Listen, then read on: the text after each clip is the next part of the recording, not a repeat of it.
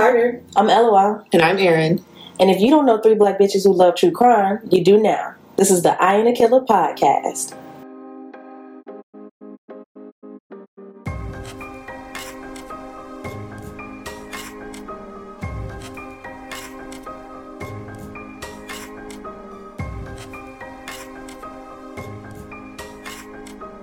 Welcome back, Killer Bees. Welcome back, friends. I was looking at my phone, my bad. You good? I don't know if it gives y'all a notification when we start recording on your end. It's like live on the corner. Okay. Mm-hmm. Yeah. And I wasn't looking up, so my bad. Yeah. Welcome I'm back. Into this current and crime. Like, oh, I know. I'm like, what's going on? In the House of Commons. Yeah. Okay, but speaking of House of the Dragons, listen, everything that has happened is a crime. Did you finally start watching? Yes. I need to watch one more episode. Like, I think I didn't watch the finale. And I keep seeing on my TikTok, everybody was like, "Oh yeah, I've been rooting for incest like the past 8 weeks," and then I see some feet and I'm out of here. Somehow that was so much more emotionally damaging. Right? No, but I love Rhaenyra. I loved her since like the first scene. We stand Ray. We stand Ray. I really feel kind of fucked up because I feel like they was trying to imply that she was queer. So I thought some gay shit was gonna happen, and then it did it, and I'm like, okay, cool. But she a bad bitch. I felt that too. And then Emma Darcy, the person who plays the older Rhaenyra, is queer. So it's like, I don't think we're way off base. I feel like it would be possible in a different world under different circumstances. Yeah, most definitely. I feel, and I fuck with that because these niggas, they be writing these fantasy novels with dragons and fucking witches and I don't know, zombies and shit, but can't have no bitches bumping coochies. Like that's just, I don't know. Like, I mean, I will say Game of Thrones got lots of queer niggas. Like, I mean, even her husband. Well, I don't want to do spoilers. Sorry, y'all. If you haven't watched House of the Dragon, I'm fucking with it. But also, like, queer women, did they also have that? In the original Game of Thrones, there were a couple, or at least one I can think of right off the top. Okay, cute. I'm gonna stick with it. I see why niggas love Game of Thrones now because it's really giving. It's mess. Yeah, it's white mess, and there's 8 seasons of it. It's an hour and a half a piece. I'm into it. So after I finish this, I'm gonna start watching Game of Thrones so I can be like, I just started rewatching. So let me know. Okay, cool. We're like, your great grandmama did the same thing, bitch. You had it honest. That's your fire. Well, I don't watch any of that, but I love it for y'all. Sounds amazing. Erin is a fan of Lord of the Rings. I feel like same, right? Like they're very similar. I feel like they could be in the same universe. Yeah. I mean, I'm not against it. I just never. Who? The person who wrote the books that Game of Thrones is based on is a huge fan of Lord of the Rings. That's why he took RR as his middle name. So the people who wrote Game of Thrones are the same ones who are doing House of Dragon. Yeah, they're based on the same books and they have some of the same cast, but no, I mean like the story runners. Oh, okay. So not the ones that like fucked up the last season. Yeah, no, fuck them guys. Okay. I was like, damn, they redeemed themselves, but I guess not. Oh my goodness. Well, I did not know that, Carter. Thank you for enlightening me on that. That's so cool. Yeah, I love Game of Thrones. I'm obsessed. Okay, cool. But, yeah. Well, I'm definitely gonna crimes. Yes, crimes. Yeah, crimes. Real crimes. Fantasy crimes. Do we want to do the one that just happened, and then we can go into the story? Yeah, sure. Okay. The one I was talking about. Yeah. Okay, so this is an article from the Telegraph, and the title is "Woman Found Stabbed to Death After Welfare Check Ends in SWAT Standoff, Georgia Police Say." This article is from October 24th, so 2 days ago. What's today? The 26th? Okay. Yeah. I haven't left my bed in like 3 days. So, so 2 days ago, the welfare checks turned SWAT standoff led to the discovery of a woman fatally stabbed inside her home, police in Georgia say.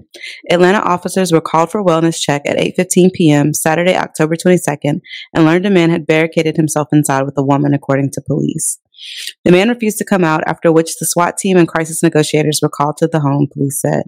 SWAT officers eventually forced their way inside and found the woman dead from apparent stab wounds. The suspect was arrested at the scene, according to police. Additional details weren't immediately available. The victim hasn't been publicly identified. McClatchy News reached out to Fulton County Medical Examiner offices on Monday, October 24th, and was awaiting a response. Authorities also declined to release the suspect's identity, but the woman's son identified him as her live-in boyfriend, WAGA reported. A neighbor also said the woman had been trying to escape domestic abuse. She was the lighthouse of our family and her son told the station. She kept us intact. He said he called the police after the man threatened him when he stopped by the home on Saturday. Now he's mourning the loss of his mother. Police said the investigation is ongoing. Wow. Yeah, this is a really sad story. And October is Domestic Violence Awareness Month. So that's very ironic. Yeah, sad all around. But the police don't never do shit because, I mean, the son said he felt like something was up and here we are. The lighthouse of our family is so beautiful. I've never heard that before. Yeah, I think that's gorgeous. Oh, that's really sad. And it's sad because like I understand when it comes to premature death and with Black folks, that happens to all of us, like, right, the whole community regardless of your identity. But there's something very, I don't know what the word is, like insidious, or it just makes me feel it's like a dangerous threat that kind of looms over everything, that like so many women are just so at risk of being murdered, so like and just disposed of. Like it's I have not heard this story. I have not seen it on social media at all. Like I haven't. And you know, stuff like that, of course, deserves publicity, but also like, what the fuck was the police doing? Like, you know what I mean? Like, I don't know. Shit like that just really fucks with me. Having to watch women go through shit like that, and Black people specifically. But yeah, that's horrible. And knowing she was actively trying to escape the situation, like I'm sure they failed her many times. Right. Like, do y'all even care at all? Well, we already know the answer to that question, but like, no. Do y'all actually care? No. Not enough. They only care when something happens like this. And barely then. Just enough to keep their names out of it. Right. Definitely got to keep updates in future episodes. Yeah. Yes. Okay, so we have one more story for Current and Crime, and it's I found this on Baller Alert, y'all. So the title is Chicago Woman Chops Up Landlord, Puts Her Remains in a Freezer Following Eviction Notice. So this was posted, so this happened on the 11th of October. So, a Chicago woman is sitting behind bars after the dismembered body of her landlord was found inside her freezer. Sandra Kalalu has been hit with several charges related to the disturbing death of Frances Walker, who ran a boarding house where Kalalu lived. Other tenants became concerned when they heard screaming and loud banging at around 2:30 a.m. Tuesday morning. I bet they did. This is like a party. One texted Walker's phone but got no response. Another reported hearing dishes breaking and what sounded like scratching noises in the home's shared quarters. They then began receiving suspicious text messages from Walker's phone directing them to give Kalalu their keys if they moved out. The tenants reported Walker missing but said they were too afraid to call 911 because Kalalu had threatened harm to them in the past. Eventually, a missing person report was filed. Police responded to calls for a welfare check Tuesday night in the 5900 block of North Washington Avenue. During their search, the officers discovered blood throughout the home, including on knives and in the bedroom. Upon opening the freezer, they located more blood along with Walker's severed head, arms, and legs. Oh, no. Her torso remains missing.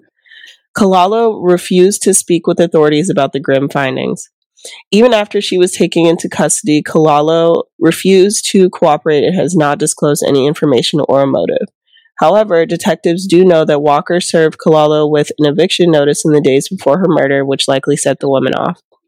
Kalalu was charged with first-degree murder and concealing a homicidal death. She is also facing a misdemeanor count of aggravated assault with a deadly weapon, stemming from a separate incident where she pulled a knife on a tow truck driver shortly after Walker's death. She was ordered held without bond. What the fuck? Not severed head. That is a lot.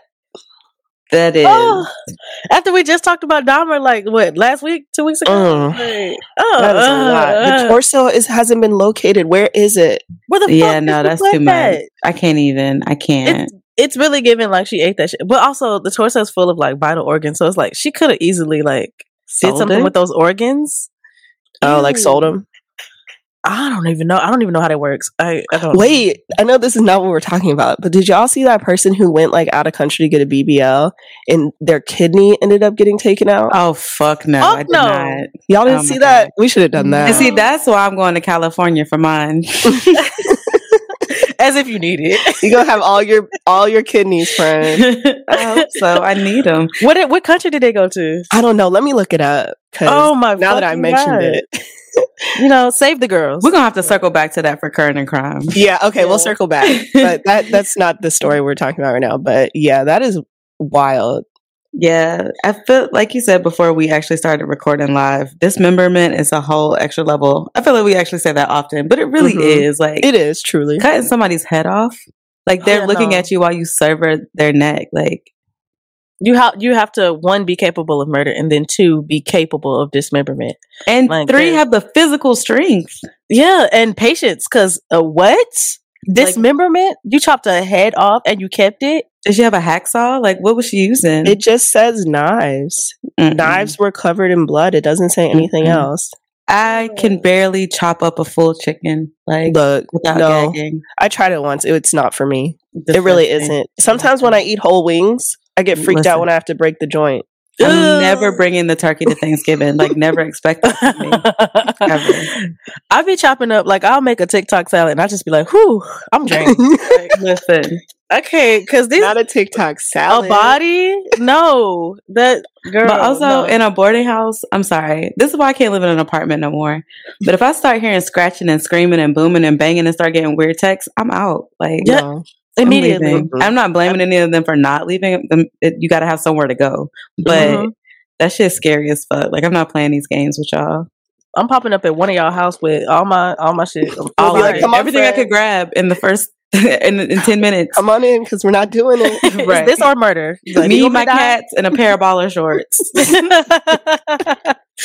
We live here now. Oh, but it seemed like she had a violent past. Like, she was threatening the other tenants and whatnot. Also, you're bold as hell to text them from her phone talking about give the keys. Like, come on, girl. That's obvious as fuck. That feels like a psychotic break to me, because that doesn't make any sense whatsoever. No, it doesn't.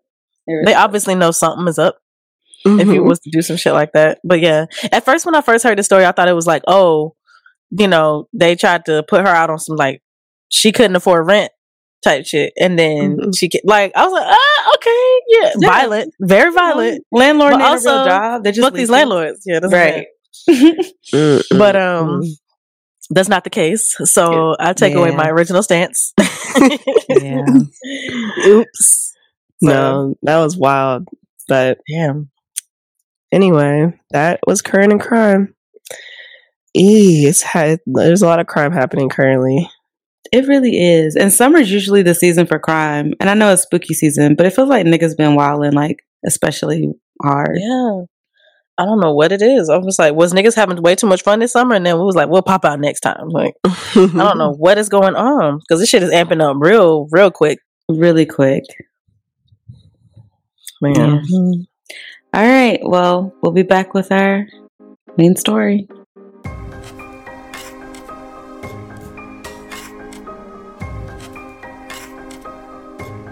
All right. So we are back with our main story. This week's lead investigator is moi, Carter. With it. Let's fucking go.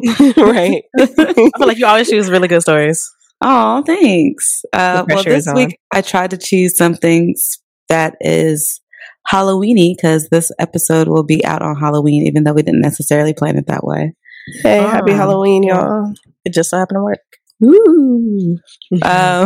Content warnings: necrophilia, violence against women, strangulation, sexual assault, and good old-fashioned murder. The story's actually pretty sad, but it takes place on Halloween.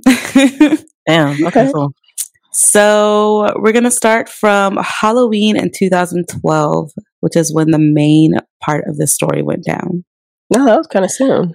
Yeah, it was like yesterday. Mm-hmm. Halloween 2012, Rebecca Gay goes missing. So in 2012, Rebecca Gay was a 24-year-old woman. She was a mother to her 3-year-old son named Conway, and she was her mother's name. So Rebecca Gay's mom is Sally Gay, and Sally Gay is the leader of the local church in Mount Pleasant, Michigan. So they have like this really like tight knit kind of small town vibe going on. The church is like consists of everyone in their community, and they're not like rich or anything like that. Rebecca, like I said, is a single mom. She lives in a trailer park. I believe her mom's not super well off either, but she's been leading this church for many, many years, and they're just like staples in the community, well known throughout it and all that. From everything that I could see that anyone had to say about Rebecca, she was a really, really sweet girl, a loving and kind person. Her son was her whole world. He was 3 years old, like I said. So she was really focused on him, and she worked really hard to make sure he didn't miss out on anything, even though she was raising him alone. Aww. She was particularly excited for this Halloween because she was able to get a shift at work that allowed her to get off in enough time to go trick-or-treating with her son, which made it even more suspicious that she went missing. She was supposed to go trick-or-treating with her son and her boyfriend at the time, whose name was Aaron Quinn. Hey, Aaron. Oh, do I not? I guess we'll find out. Oh, great. Okay. Never mind. So she was known to be like really punctual and super communicative, like because she had a kid and other people helped her parent him. She was always like updating folks, like if she had to stay late at work or if there was something going on, obviously she would text. So when she didn't show up for her shift on Halloween morning, her coworker was like, okay, that's super unlike Rebecca. So I'm going to go to her house and I'm going to check on her. So she did. Rebecca didn't answer the door.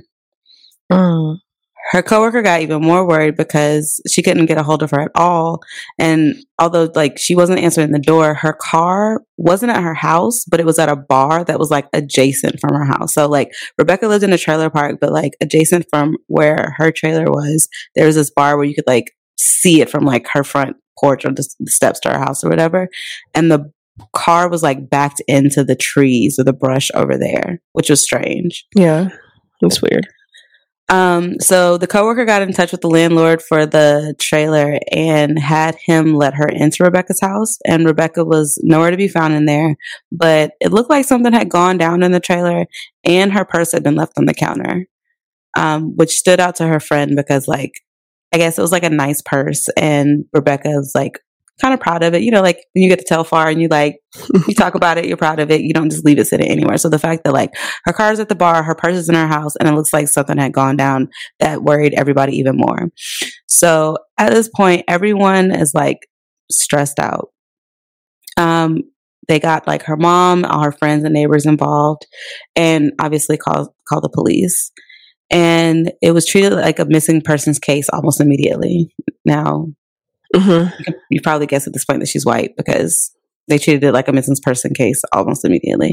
Yeah, most definitely. They took it really seriously, just because it was super out of character for her, and you know what I just said.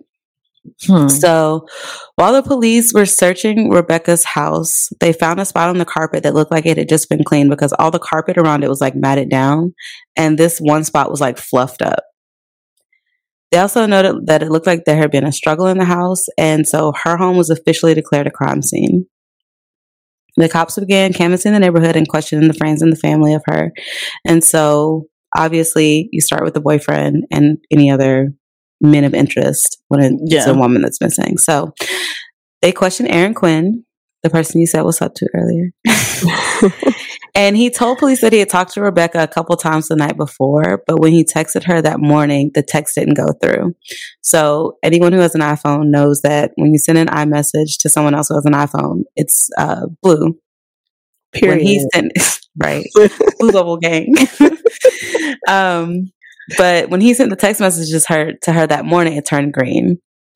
So that means it was only one of a handful of things. So either she had blocked him, her phone had been turned off, or her phone was no longer in service. So, you know, this stood out to him because they hadn't been fighting or anything. So he didn't think he was blocked. And like, it just was unlike her to not have her phone and not be responsive. And the police said that he seemed like genuinely upset and like shaken by her disappearance or the fact that no one could find her. So pretty immediately they were satisfied that Aaron didn't seem like he knew where she was or had anything to do with like why she wasn't where she was supposed to be. So then the police moved on to question Rebecca's baby father, whose name is Chad. Chad. That's so stereotypical. It is. Of like the alpha, or well, I guess like proposed alpha or whatever. Frat boy, white baby daddy. Chad. So when he's brought in for questioning, he's cooperative, and he says that like he and Rebecca had been like co-parenting well. They didn't have any real issues or anything like that. But he did eventually get like agitated in being questioned because he was like, y'all are holding me here and questioning me, but I could be out there looking for her. So like, why are we still here? And I get that. Right. I was like, that's actually hella relatable. But the investigator is like, okay, well, like we really just got to get through these questions. So he like starts questioning him more and gets him to relay the timeline of that morning. So Halloween morning. So, you know how separated parents do. Well, I don't know. As a kid, this was my experience, but your parents choose like a random ass place and they meet in the parking lot and they exchange the kid back and forth. Like a drug deal. Yeah, right. Handing off the child or the children. So he and Rebecca would meet different places to exchange custody of Conway. And that morning, Chad was supposed to meet Rebecca in a Myers parking lot. It's like a convenience store or a grocery store in Michigan or whatever. They have them in Cincinnati too. Oh, cute. It might be a Midwest thing. I was about to say, we love a Midwest staple like Donato's. I still gotta go get my pizza. Yes.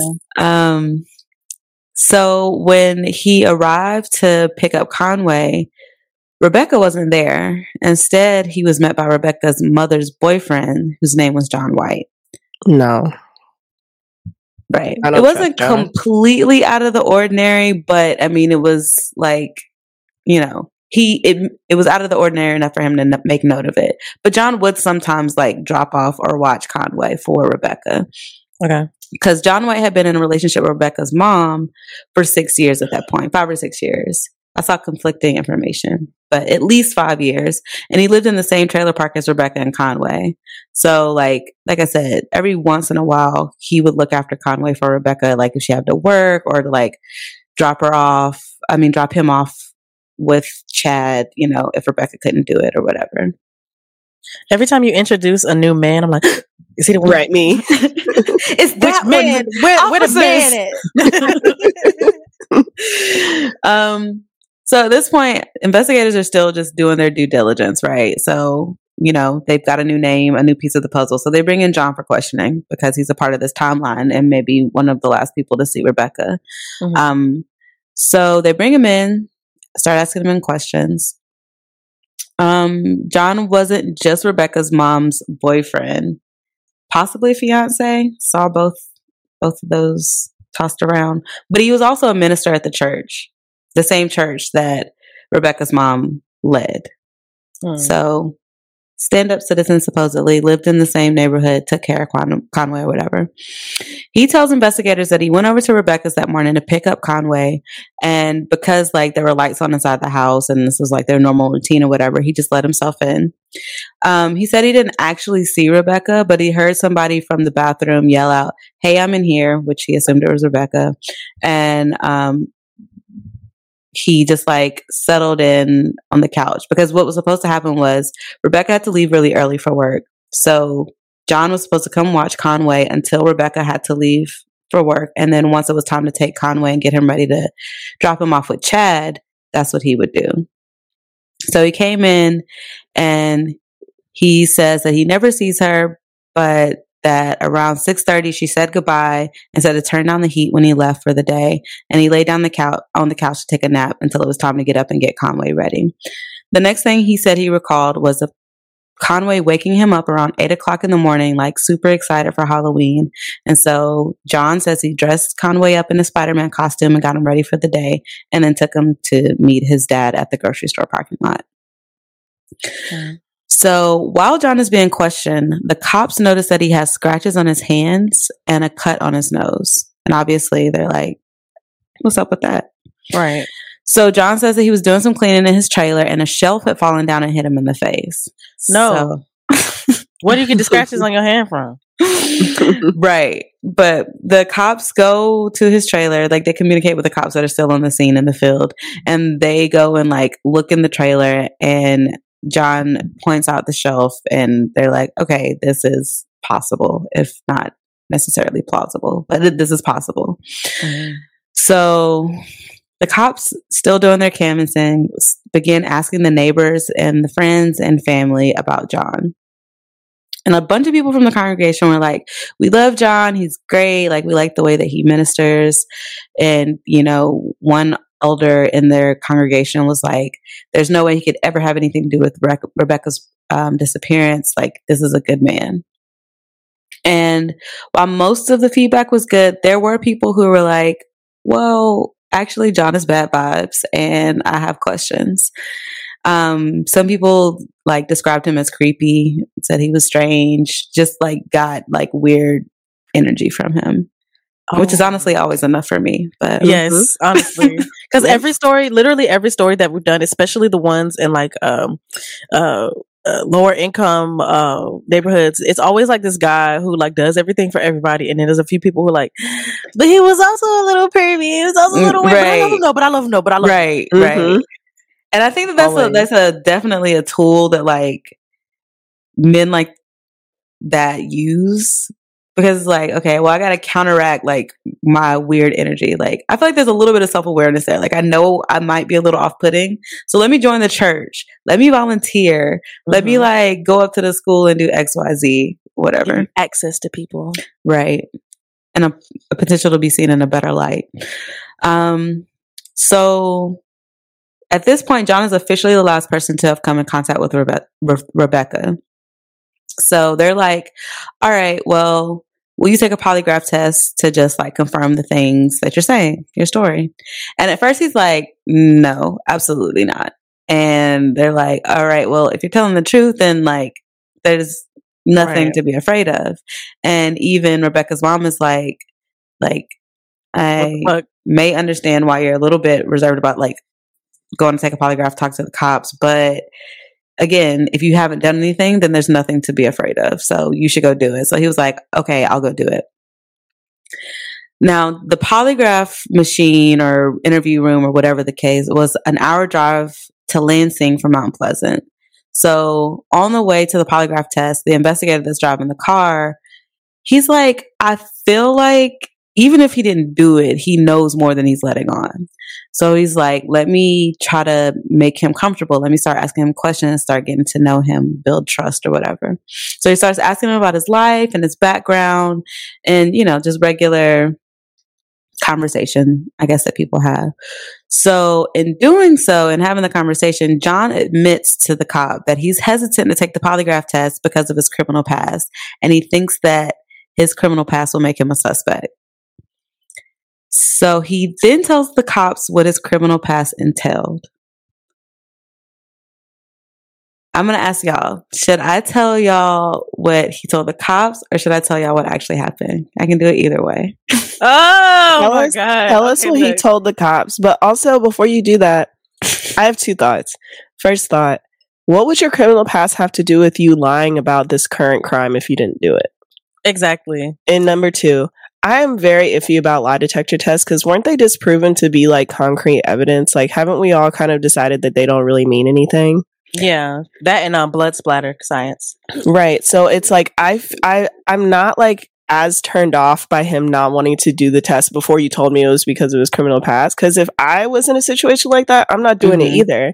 Because first of all, I sweat a lot. I get nervous for no reason, let alone if I did a crime. So it's probably going to say I'm lying regardless. Definitely. Exactly. Like, so, where's my lawyer? Right. Period. And no, I'm not taking your damn test. But they do a preliminary test, I guess, where they ask you your name. I would have failed that. Right. I don't remember. Is my name Carter? I mean, I changed it. So is it my name? The one I also go by another name. I don't know. My mom calls me this. Like, I don't know. Is Pookie Bear? Does that count? Like, please don't lock me up, please. Clayco was not fun.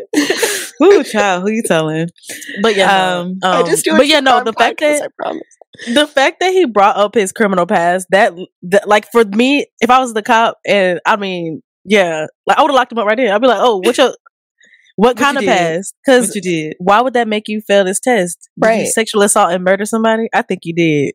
Arrest that guy. Get him. Clink, clink.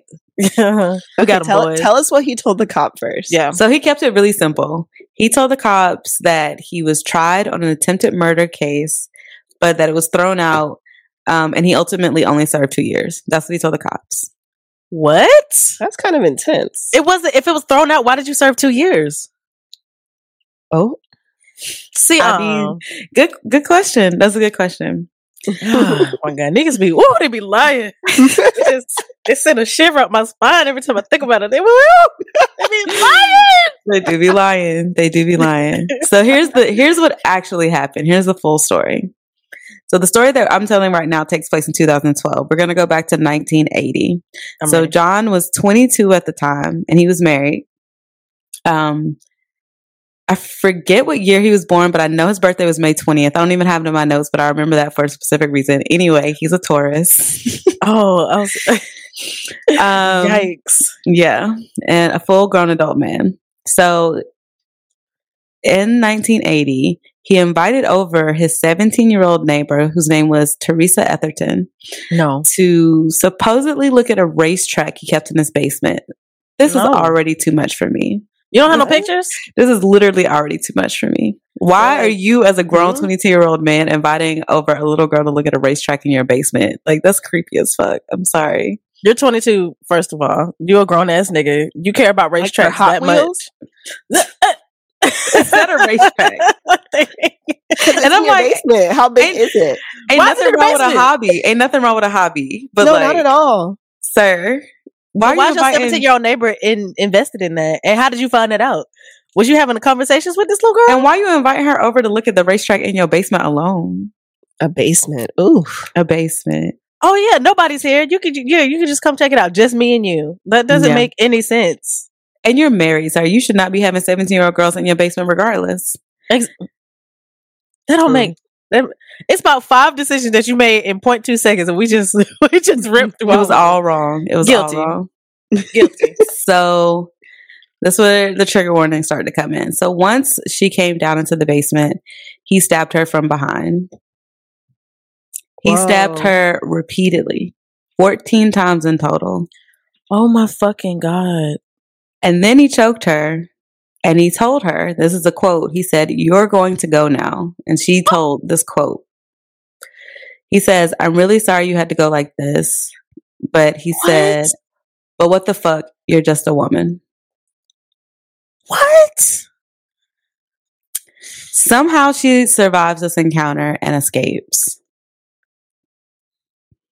John gets arrested. And at trial, John was allowed to plead no contest and was convicted of sexual or of assault with intent to do great bodily harm, as opposed to like attempted manslaughter or attempted murder. Attempt? He stabbed her. He stabbed her 14 times, but he pled no contest to the lower charge of assault with intent to do great bodily harm, which carries a much different sentence. So he apologized to the judge and he asked for help instead of prison time. He basically told the judge, like, "I know I have problems. I know I need help. I would really like help for the issues that I'm dealing with." Blase, blase. He told the judge, quote, "I wouldn't listen to people that tried to tell me that I did have a problem, and I realize that now." The judge sentenced him to 5 years. Was like outside of the jail time, was he put into like a program for like rehabilitation? So a part of his sentence was that he was supposed to stay in counseling and get mental health support while he was incarcerated. Wow, who knew that was an option? It's only for abolition is only for white people. Literally, "I'm sorry, I won't do it again. My bad." Actually, somebody did tell me I needed help, but I ain't listen. But I'm sorry. Right. Yeah, I was having a bad day. My bad. Right. Instead of just playing with my racetrack and decompressing, I Alone. decided to lure a teenager Or with into my basement. wife. My friends. So after the fact, after his sentencing and everything, he filed an appeal. And he stated that his attorney made a mistake by not raising the insanity defense. Instead of getting a whole new trial, He ended up getting a deal as a result of that appeal, and his guilty verdict was reversed. The case was remanded, and he was released after only serving 2 years. He had to be on probation, and he was required to stay in mental health treatment. So he stabbed this girl, the 17-year-old girl, 14 times, choked her out, fully intended to kill her, told her he was going to kill her. She told the courts he told her he was going to kill her. And he did 2 years in probation and had to go to a therapist. I've heard people using like that their, I don't know the like lawyer language or whatever, but that their lawyers didn't do their job as like a reason why they should get time off. Mm-hmm. Like, does the lawyer then have any consequence, or they just go on to the next case? That's a good question. I'm not sure if they do. I think that's just like, it's just procedure. Like if you lose, then you file for ineffective counsel. That's the words, yeah. Yeah, being ineffective isn't like necessarily illegal. It probably don't look good on your record for people to file that. But I mean, if people trying to get out of jail, like, I feel like if it's egregious enough though, like somebody can file for disbarment, but that would have to be something that I feel like the people, like the clients, take on, and who wants to do all that? Wow. So now we fast forward to 1994. A 24-year-old girl or woman, Vicky Wall, goes missing from Comstock Township in Kalamazoo.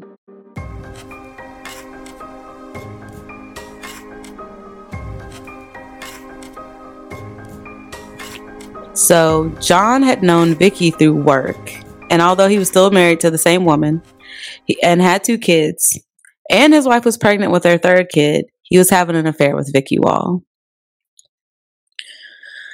Vicky had last been seen on surveillance camera at 3 a.m. in a store parking lot getting into a truck with a bearded man. When John was initially questioned, he claimed he didn't know anything about anything, because that's what niggas say. And then when they confronted him with their surveillance footage and was like, nigga, is this not you? He admitted to having met there and said that she was alive when he left. In the days that followed, so they didn't have enough to like arrest him based on that surveillance footage. So in the days that followed, he tried to kill himself. He overdosed on pills and drank a bunch of alcohol. He later told investigators he may have hurt Vicky during one of his quote unquote blackouts. And this is a quote from a detective. He said, John advised that he had blackout spells and that he thinks he does violent things when he has blackouts. I asked him if it was possible that he had done something to Vicky or hurt her, and he indicated that it was possible. The cops then searched John's truck using luminol, which indicates the presence of blood, well, the iron that's in blood, and it lit up in several places.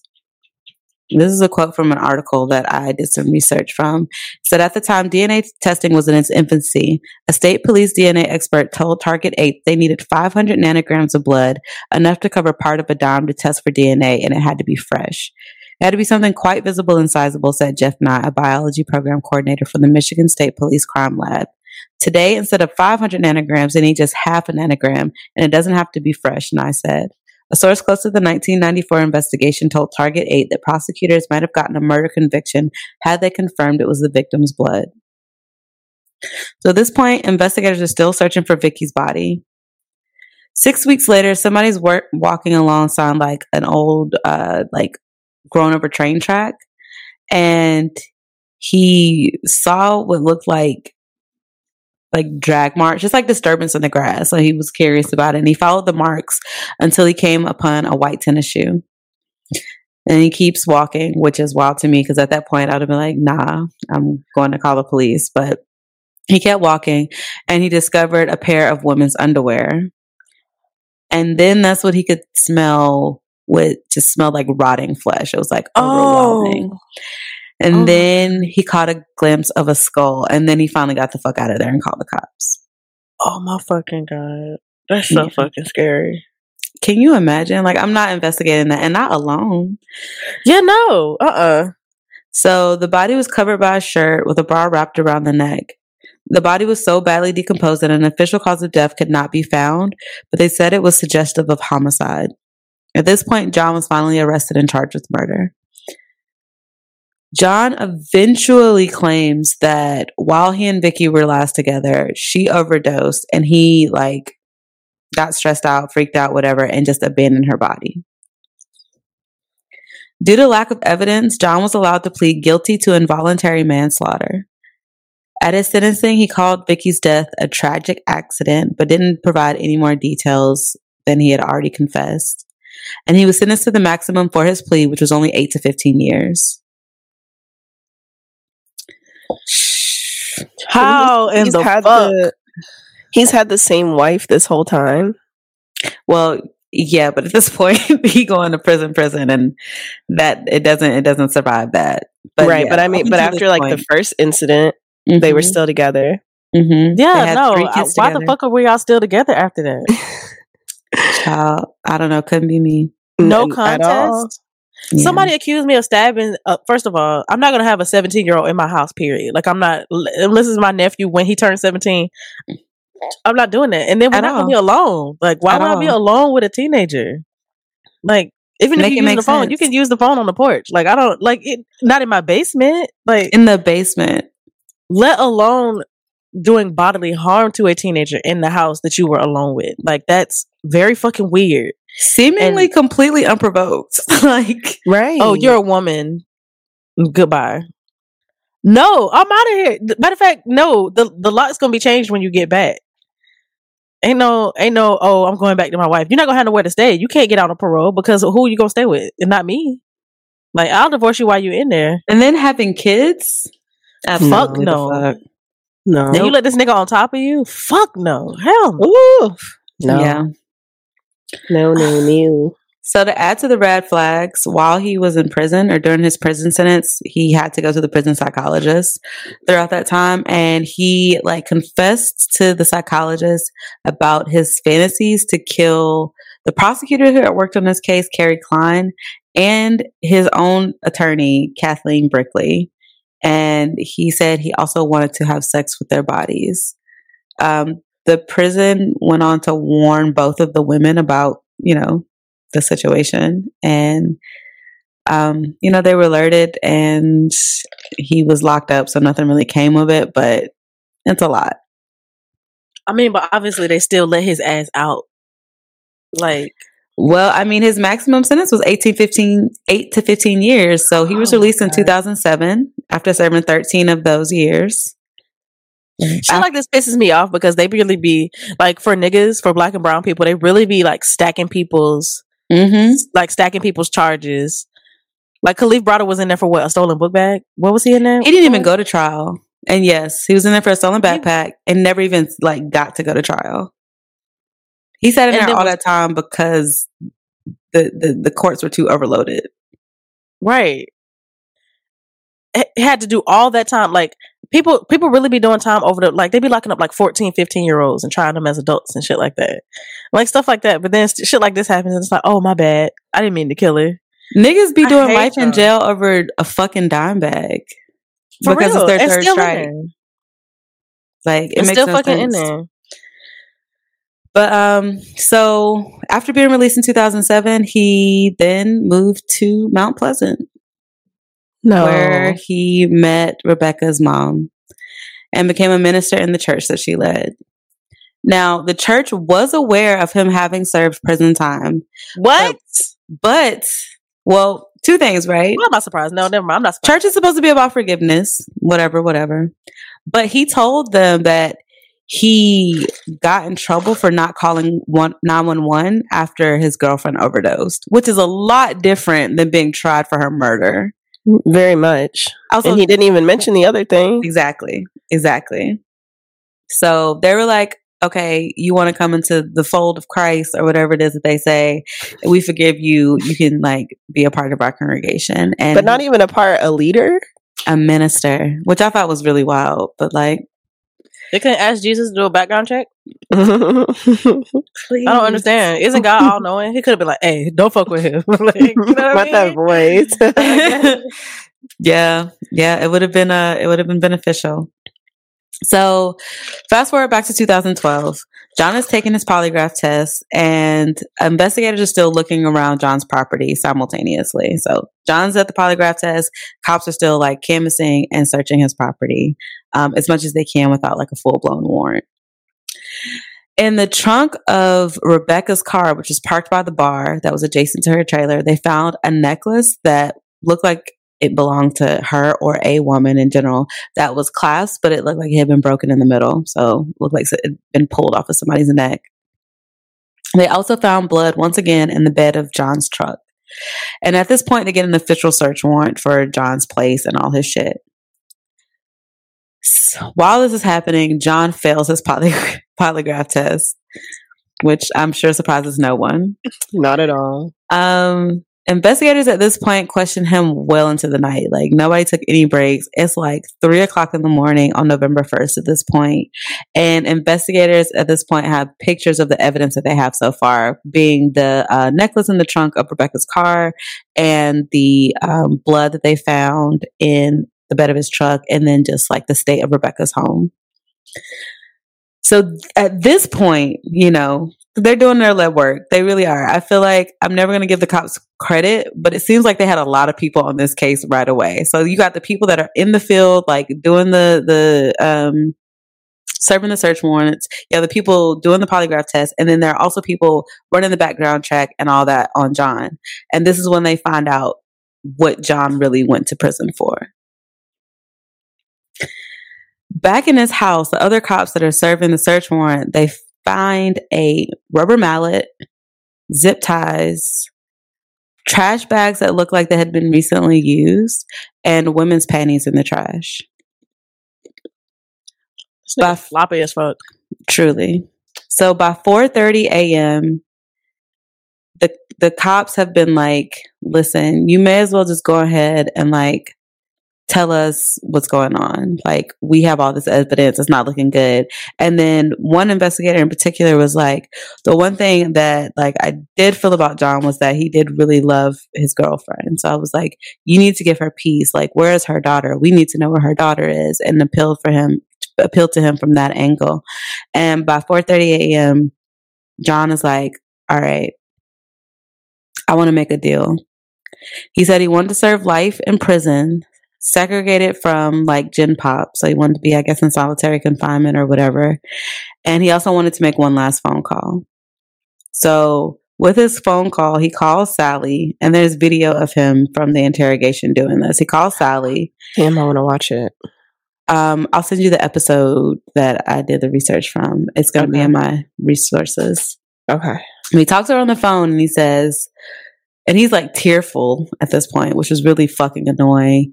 He said, you probably won't see me again. You probably won't hear from me again, but you're the love of my life. And he said he was so sorry and that he couldn't fix it. That's what he says to Sally, Rebecca's mom. After he's done with his phone call, he fully confesses everything that's happened to the detectives. So apparently, John had been interested in Rebecca for a while, to the point where Rebecca had admitted to others, like reluctantly, that John made her uncomfortable sometimes. But obviously, like, he's her mother's partner, like, he watches her kid. So, like, not to the degree where, like, she didn't interact with him, but she just got a weird feeling. And I thought this was weird. She had recently gotten a perm, and so like her hair was curly, and that seemed to have like ramped up his interest even more. And so he would start like showing up to her job unannounced and just like applying like weird pressure. What? Right. Not a perm. Well, did the other women in his life, the ones he they were all white. Did they have curly hair? I think the first one might have, but Becky Hall definitely didn't. I will say I saw a picture of her with the perm. She was really pretty. Like, she was a cute girl, and the perm definitely was a good look for her. So maybe it was just like, it just changed her level of attractiveness for him. Yeah. So John tells the cops that on the evening of October 30th, so the day before Halloween, he had a few beers, several beers, and trigger warning, he had been watching some necrophilic porn. They make that? Oh gosh. So he admitted that it's something that he'd been interested in. And after having 5 beers, he went to Rebecca's. And I'm not sure how you get from point A to point B. Like, you had 5 beers, watched some weird porn, and now you're pulling up at your girlfriend's daughter's house? The thing, that's like the... And I don't know, like when I was in college, I would drink way more than 5 beers and not, I mean, I guess he already has that in his mind, but I feel like 5 beers isn't enough for him to say like, oh, I was so drunk, I couldn't control myself. You know what I'm saying? Yeah. I don't know. He also, though, like, I don't know if you remember me mentioning earlier, he says that like he has these blackouts. I'm not sure how true that is, but that is something that he has said consistently throughout all of the quote unquote incidents. Yeah. So and this is the other thing though, he remembers enough to recount the story. So what is the truth? Who knows? Exactly. True. Got him there. Listen. So he gets to her door and it was unlocked, so he let himself in. Y'all gotta start locking your doors. It is 2022. This happened in 2012. I'm not victim blaming anybody, but lock all your shit. Like, everything needs to be locked. Call up ADT, get a security alarm. Like, there's no reason to have an unlocked door. Yeah.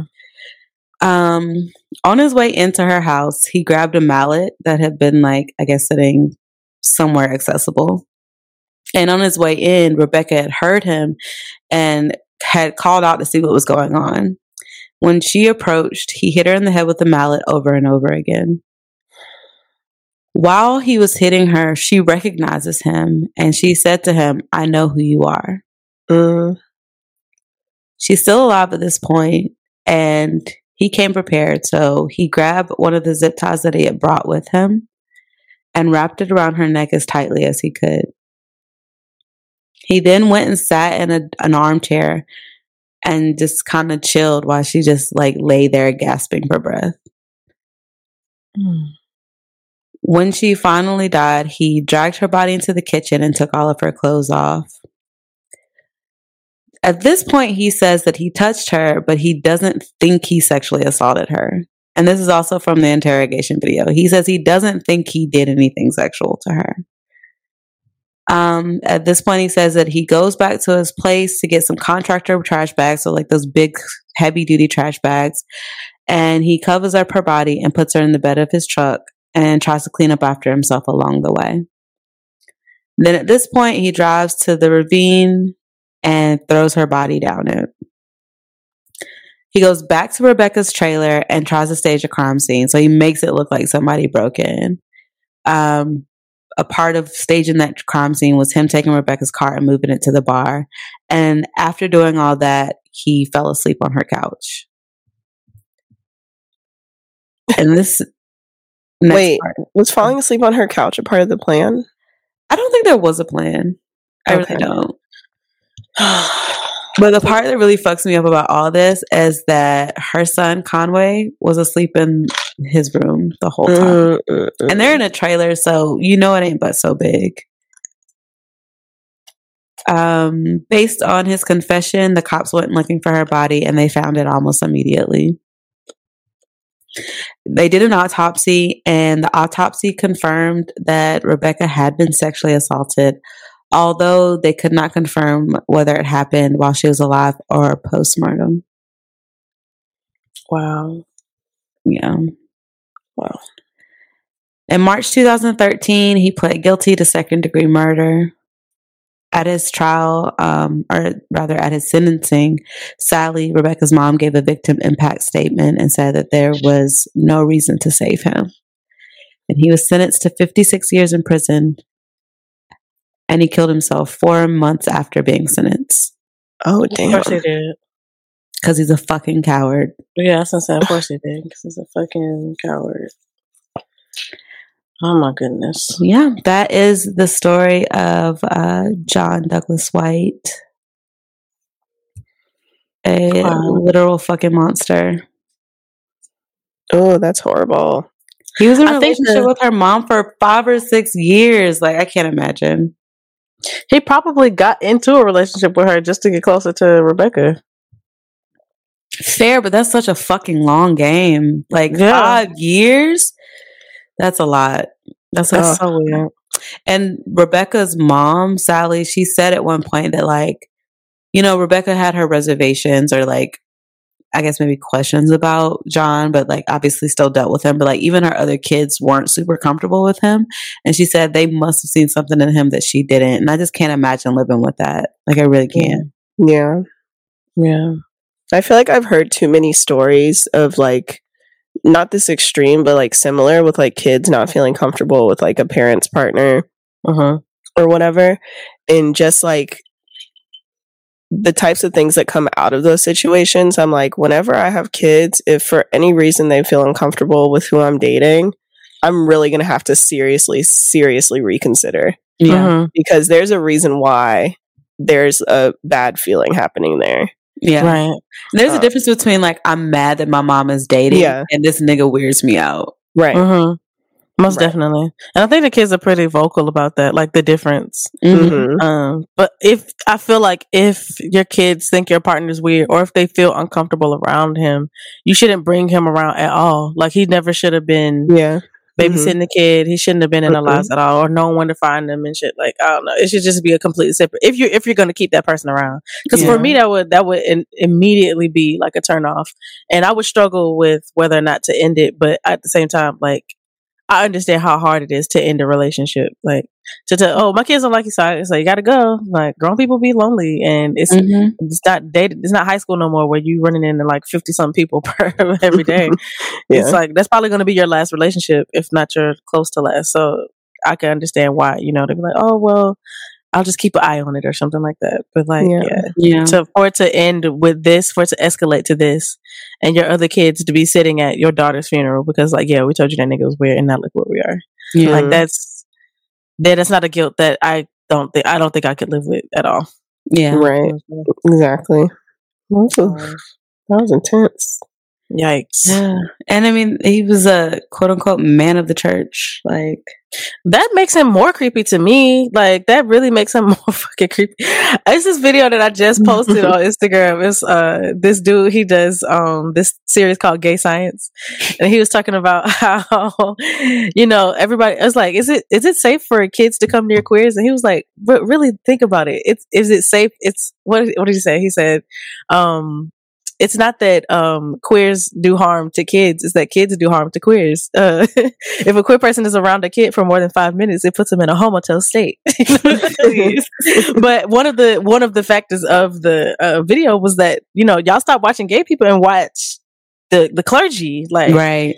They're the more, they have like I think the Catholic Church has 100,000 open child molestation cases right now. Like, it's ridiculous. Like, and it's not a secret. Everyone in the world knows. It's not a secret. That's what's so wild. It's not a secret. Like, it's Hollywood. What was that one movie that came out like 5 or 6 years ago? The one with Viola Davis and Meryl Streep.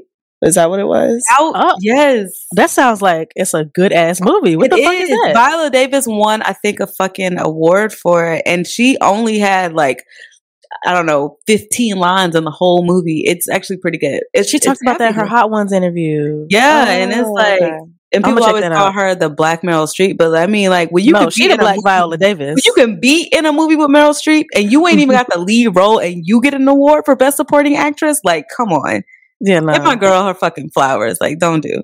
But yeah, back to the little kids. Y'all are fucking weird, and this is why I can't vibe with religion. And I'm sorry if that's your jam, but it makes it really difficult for me.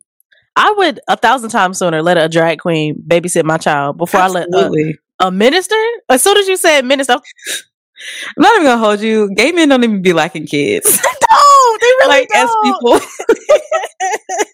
Joel Kim Booster, he did a show. He was like, that baby wishes.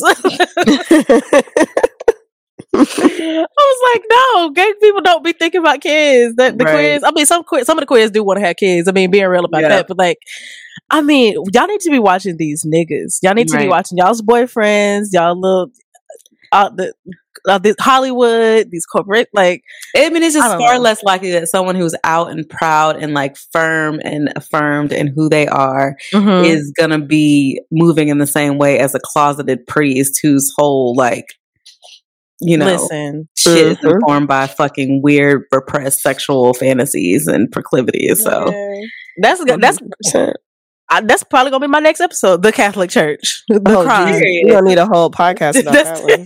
Listen, it's a series, bitch. Because what the fuck, like. Oh my god! But that story was sad as fuck. It is. Really is. My heart breaks for her son. My heart breaks for her boyfriend too. He was planning to propose to her. I didn't include that in my research, but it ruined his life. He has like PTSD. Yeah, I would too, and I probably would never get another relationship. And how's Chad doing?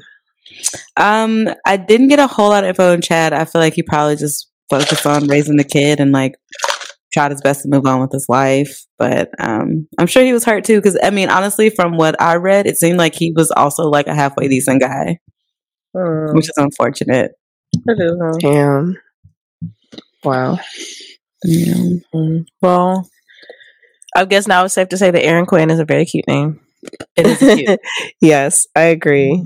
I didn't want to say it earlier because I'm like, yeah, he's a murderer. I can't fuck with it. I want to name my firstborn Charlie Quinn, so because it's like Harley Quinn. But that's really cute, friend. That is so cute. I love that.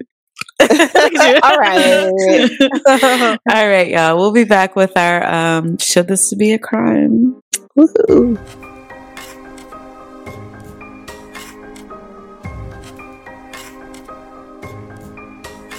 Should this be a crime? I'm ready. Not the remix. I'm on my fourth glass of wine. I'm fucking with it. You'd be like Crystal on her birthday. Oh my! You listened to the episode? Yes, Wasn't she wild? She was laughing so hard and loud the entire time, the whole time. I was laughing right with her. She had her read was so long. Her read was so long. I hate every week they'd be like, "I'm gonna go first because I ain't really got much." You know, I just want to say, and then it'd be 45 minutes. Right. I look to see how much of the episode is left. I'm like, all right, they about to be talking. Because it's 40 minutes left. You called out the whole Yellow Pages, girl. Right. I'm fucking with it, though. But yeah, do y'all want me to go first or That's the BBL? Yeah. Yeah, let's start with that. Okay. Woman goes to the Dominican Republic for a Brazilian butt lift, leaves missing a kidney. I have questions already, and we ain't even got to the content. It's long been said that the Brazilian butt lift is a surgical procedure that comes with many risks. It's the most dangerous. Why would you say that? But anyway, no one would suspect that they would be in danger of having their kidney swiped in pursuit of a curvier physique. A life coach by the name of Anita took her YouTube channel to share the cautionary tale of her friend who traveled to Dominican Republic for plastic surgery but ended up getting more than she bargained for. The media has always made women feel insecure about some parts of their bodies with ads about true beauty looks. And in the last several years, the surgical procedure has hit society like wildfire as it has become the top trend for body appearance. The Brazilian butt lift, aka BBL, surgery gives women a flat stomach, hips, and a plump butt. To achieve this Coke bottle body that celebrities and Instagram models show off, women are finding surgeons overseas for a cheaper price. In many cases, paying less is a guaranteed win because dangerous consequences that arise. According to Anita, known as the Nordic Drip Coaching, I have even more questions. Her friend became a victim of a cheap BBL nightmare after going to a doctor she found on Instagram. Around 7 months ago, my friend went to the DR. She went to a doctor and she saw a girl post about it on IG. One thing you have to know about IG is these girls get paid to promote these doctors. Whatever amount they pay towards the doctor is being cash apped to the same girl. That's like, oh yeah, say my name, say I sent you. They're getting a cut. According to Anita, her friend went through with the surgery, which included lipo and a tummy tuck for $3,500. Damn, that ain't shit. That's extra cheap, girl. That's a value meal. $3,500. $3,500 for all of that. That each of those surgeries is $15,000 a piece. Yeah, no. See, no, that would scare the hell out of me. Those numbers would scare me. Yeah, no, I'm not doing that. I'm not doing it. Yeah, I'll remove your tumor for $50 in a Snickers bar. Like that's absolutely not. Please. That doesn't give me comfort. I'll just take the medical debt. Thank you. Right. They ain't even putting that shit on your credit report no more. Run it up. Run it up. After a visit to her doctor, she was informed that blood results showed her kidney count as low. Her doctor then ordered a CAT scan revealing that Anita's friend was missing a kidney. It shows up only as one kidney. So down in the DR, this botched organ selling doctor took one of her kidneys, and she thought she was getting the steal of her life. Anita goes on to accuse the Dominican plastic surgeon of selling her friend's kidney on the black market. I don't know how much kidneys go for on the black market, but I know it's way more than $3,500. It most definitely is. Oh my God. According to Anita, her friend has been trying to reach the surgeon to no avail. The doctor has mysteriously disappeared, and the woman on Instagram who referred to her is allegedly a fake. Luckily, her friend is still alive, and she has been able to get the help she needs, but that hasn't been the case for many women post-surgery. It's been said that about 3% of the 692 surgeons surveyed said that they have experience with a patient's death following a BBL. Over the last few years, celebrities like Lala Anthony, K. Michelle have spoken out of the dark side of plastic surgery in hopes that more people do their due diligence before going under the knife. I have so many thoughts. Same. I'm just like, I don't even know where to start. First of all, the BBL, I think the BBL is like the most dangerous cosmetic procedure. So the fact that somebody said that this comes with many risks, I feel like they didn't do their research. Somebody was just like writing about it or whatever. And two, it's so weird that like this standard of having like a Coke bottle body or just like a fat ass or whatever was just such a it was such a negative thing in the 90s.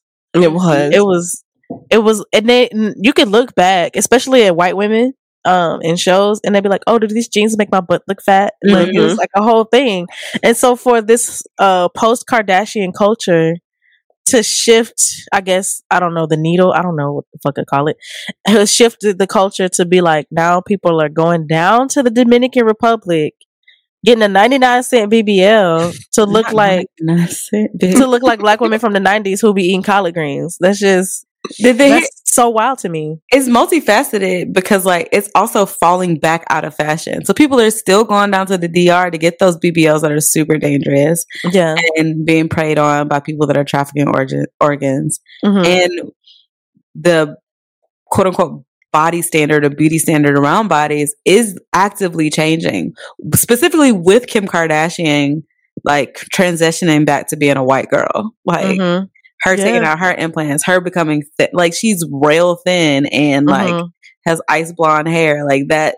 The clean girl aesthetic is what's in now, and it's like damn, like that shit's anti-black as fuck. To get their BBL until just now are putting themselves in danger, one, by getting cheap. Because I don't think there's anything wrong with plastic surgery, but putting yourselves in danger by getting a cheap, unresearched BBL. And then you're also like, you're doing it to achieve this beauty standard that is on its way out, technically. Like if you're only doing it for others, then... Which is so weird. Yeah, it's very complicated because it's like you said, like ain't nothing wrong with plastic surgery. That's not the issue here. It's the fact that I don't know the race of this person, but especially it's happening to black women too. Like black women are going to get these surgeries because this thing has become the standard because of white women taking that beauty standard and then like amplifying it and selling it back to the public.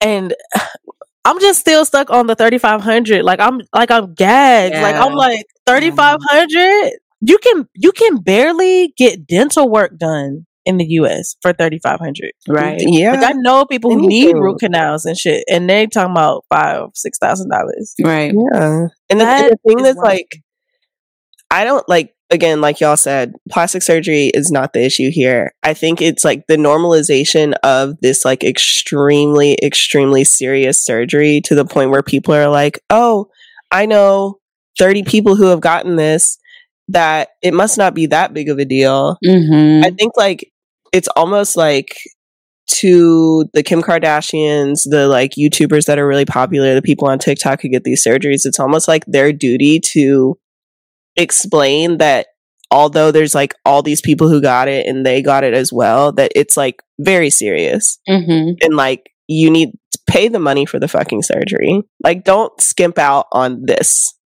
surgery at all. Like if you're gonna skimp out on something, skimp out on like your hairstylist or who's gonna do your nails. And even then you could get a freaking flesh eating disease from the water anyway. I think it's super interesting that Lala is one of those advocates that's like said take plastic surgery seriously, and her best friend, who's Kim Kardashian, won't even admit to having had it. I know. Right. Like, remember when on the show, it was just like a couple of episodes ago or whatever, she did like a body scan. yes. And it showed that she had boob implants, her breast implants. Yes. She still to this day has not admitted it. Yes. It is. It's wild. The way they gaslight the public it's something. It's really something. They are very invested in that. But that is so unfortunate for this woman, because I just can't imagine. I feel terrible. I wish she had done the research and not like paid this, like you said, buy one get one ass BBL. But I feel like that's horrible. It's a life-altering situation. 100%. Living with one kidney is not something to take lightly. If anything happens to that one kidney, she could die. Yeah. Oh, that's so scary. I wonder if they would even put her on the transplant list, because they've been making these arbitrary-ass rules like, you can't be on the transplant list if XYZ, or if you caused your situation because of whatever the case. Right. Mm-hmm. That's, yeah. No, I'm shook. I'm very shook, because I'm thinking about like how much it like. Okay, let's say you make $50,000 a year. You could save up for this BBL in 2 paychecks. What the fuck? Please, the way you just put it in perspective in a real way. I'm just like, that doesn't. And this is not even getting on, because I know that people who aspire to have a certain aesthetic, or whether it be clothes or whether it be like, these beauty standards have an effect on all of us, mm-hmm. especially in the algorithm be showing you people who look beautiful with these things on, or with a certain body type or whatever. And that shit can put you in a state of mind where it's like, I have to do this thing. Mm-hmm. So you do what you have to do, and you get those deals where you can find them. But at the same time, it's like, and like I said, not victim blaming, but at the same time, like I feel like a lower price on something medical should definitely, like, that should scare you. That should scare the shit out of you. Yeah. Nobody should be willing to do it for that cheap. Now, to cheaper than these other LA doctors or Dr. Miami or something like that, then that's, I mean, that's up to you. But like for actual cheap, like, look up the medical laws in the country that you're going to get your surgery in. Exactly. But I do want to say, if anybody's looking into cosmetic surgery, look into Care Credit. It's a credit card that you can specifically get for medical procedures, prescriptions, veterinary costs, things like that. And a lot of surgeons take it. And, even if your credit isn't like 815 or whatever, they usually give you a pretty decent limit. And so if you really feel like that's something you need to feel good in your body, I would just say look into credit. Like, credit's obviously not the best option, but like, be safe, and that's a good place to start.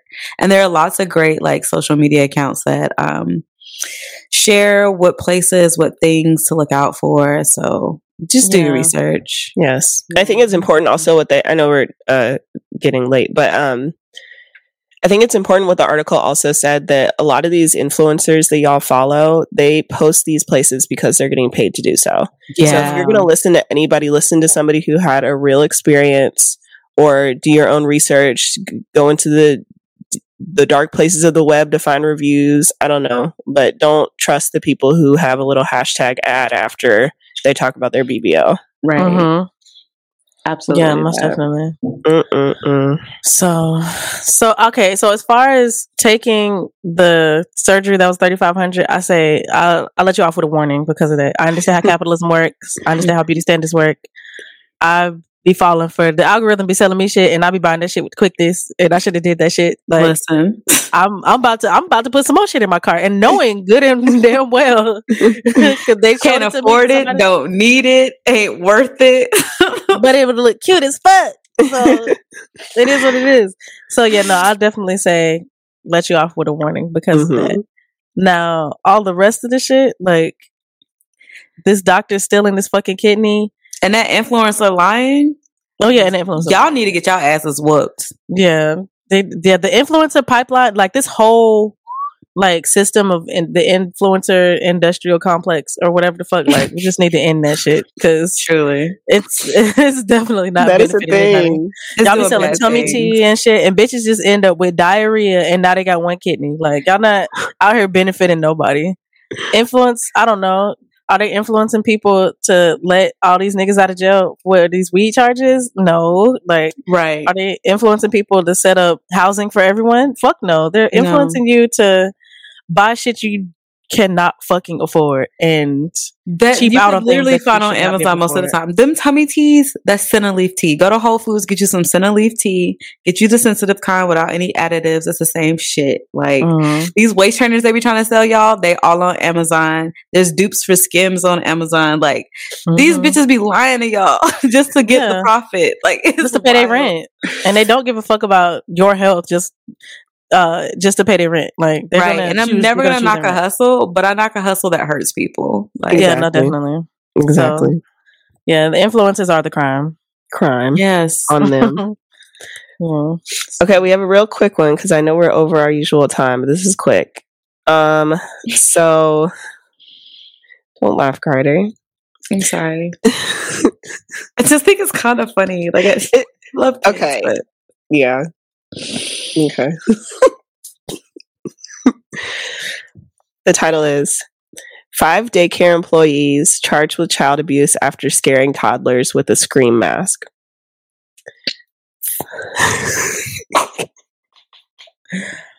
Abuse is a little egregious. I'm gonna just go ahead and say that.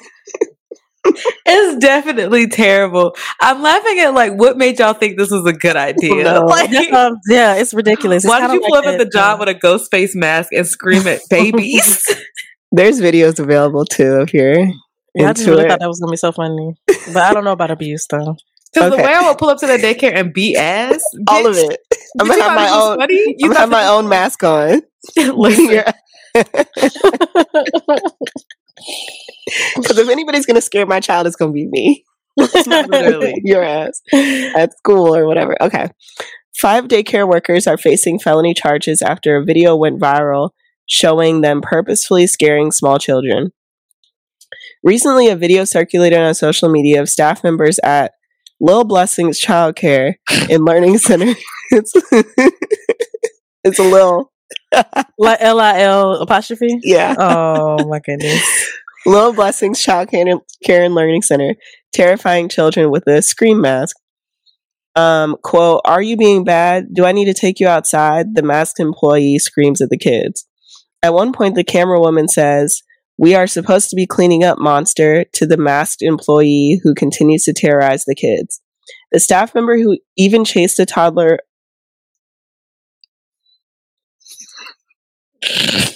Sorry. I'm sorry. I finally got my face together.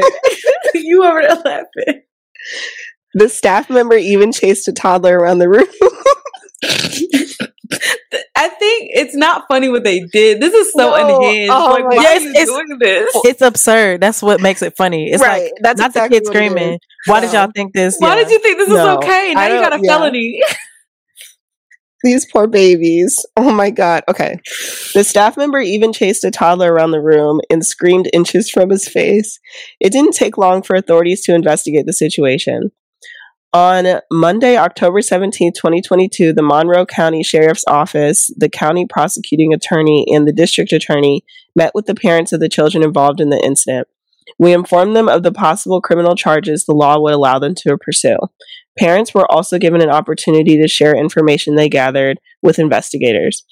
On Thursday, a judge issued warrants for 5 of the employees after multiple parents filed several charges on the workers. Sierra McCandles, Oceana Kilborn, Cheyenne Shelton, and Jennifer Newman each faced 3 counts of felony child abuse, while Tracy Hudson faces 2 charges of failure to report abuse and simple assault against a minor. Damn, she got in trouble for not snitching too. Like, y'all she probably didn't even know she had to tell on them. She probably just like, it really was not worth all this. It really was not. Wasn't. Like, really to terrorize some kids, 3-year-old. literally pick on somebody your own size. Like, literally. Like, the way I would have pulled up in a ghost face mask and whooped all their asses. Like, yeah. Why did they do that? It doesn't make any sense. You gotta be a fucked up ass person to want to make little kids cry.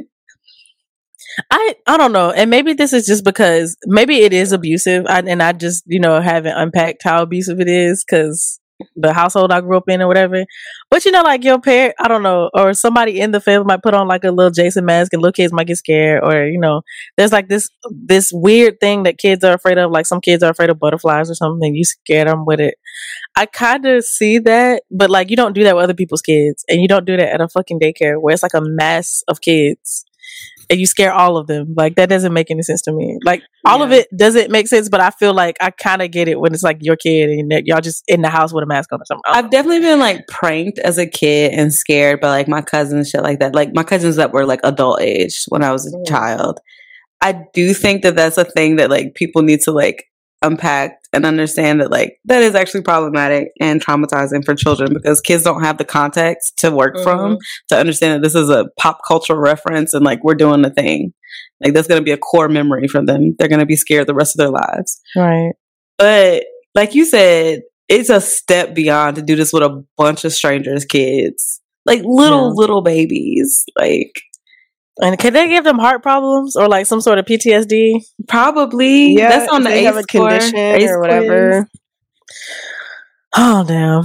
Okay, I guess I gotta say it's a crime. It's definitely a crime. It is. But it's a crime that I wanna dole out the punishment myself. Like the felony charges, I feel like felony charges, that's a lot. Like a felony is a big deal. They should just have to fight the parents. Exactly. I agree. I agree 1,000%. Because the way I'm gonna lay my hands. Yeah. Because as soon as my child called me from the school, or I'll pick up my kid and they scream and crying, or I see the tear stains on their cheeks, I'm putting the car in park and I'm going in the building. And we're gonna figure this out right here and right now. Ain't no need to involve the cops because I'm gonna whoop your ass. To the point where you're not gonna come back to work. Like, yikes. I'm trying to find this video, but it'll be in the description. Oh, they're so scared. Oh, I bet the fuck they are.